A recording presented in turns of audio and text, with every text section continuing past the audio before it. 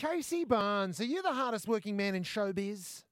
I don't know about that, but no, very grateful to be back doing gigs again and bringing out new music. Let's hope 2022 is a little bit kinder to us this year. Yeah, exactly. I mean, we were very lucky. We got to see you at the Wishlist Spring Carnival here on the Sunshine Coast last year.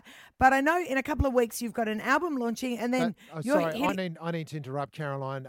Casey, that was Caroline screaming out, "Do I am woman? Do I am woman?"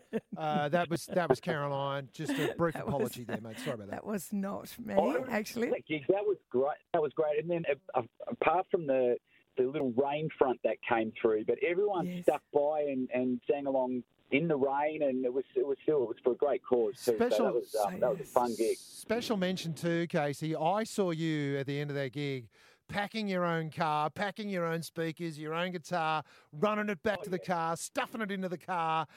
You do your own roadie work as well. It's amazing. Don't confuse me with that other Barnes bloke. We're doing the hard yards, and at one point it would be nice to get to that next level. I know we did a festival a couple of years ago with Jimmy Barnes, and I often get asked if I'm related or I'm sure.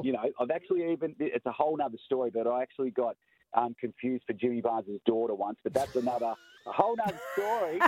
But when you're at that level, Jimmy actually, we did a gig out at Mount Isa for the rodeo, and he has a private jet waiting at the airport that as soon as he finishes the show, he heads straight to the airport, jumps on the jet, flies home, and he's in his own bed that same night, which is pretty awesome. That's the way to do it.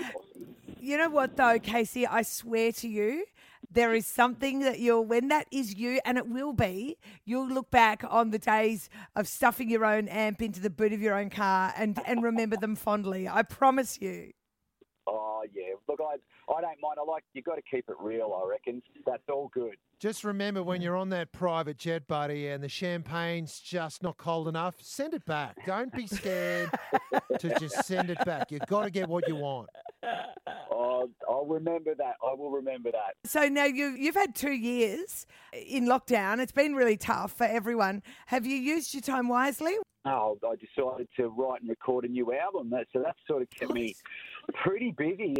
We decided to keep pushing on and adapt to the situation and try and stay positive. So, I got back in the studio and started writing and working with some amazing co-writers here in Australia and then a few overseas as well. And we finished the album and comes out on this month, Feb 25. Yep. So it's very exciting. And then we're going to be obviously hitting the road and doing a bunch of shows. And we are coming back to the Sunshine Coast. We're actually announcing that very, very soon. So we've got a big show planned for the sunny coast again.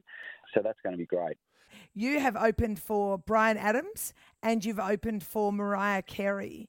I read an interview once. They're quite different characters backstage. Is that fair to say? Fairly accurate. Oh, yes.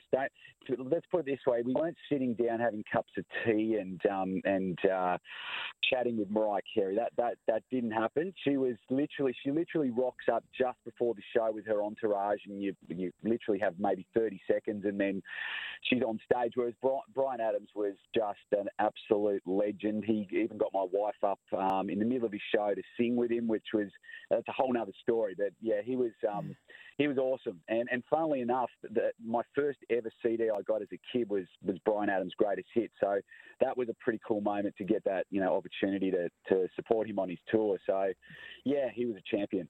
Oh, I thought you were going to say you got Mariah Carey's Greatest Hits, but no.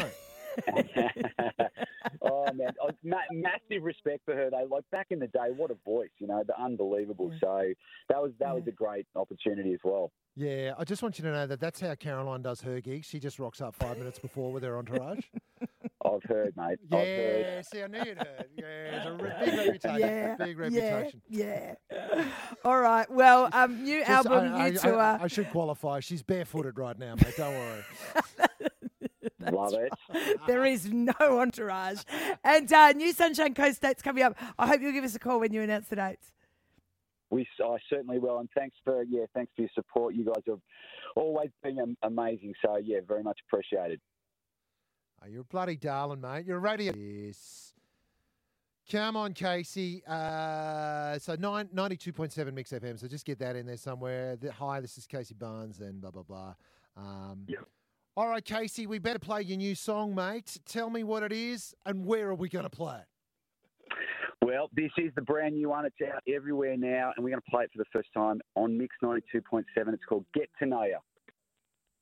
Oh, we need the 92.7 before the mix. If you can do it, buddy, that'd be tops. One more time. On Thank you. 92.7 to 92.7 Mix. That's it. Okay. Mix, and then an FM at the end. Yep. Righto, guys, this is the brand new single. It's called Get to Know Ya on 92.7 Mix FM.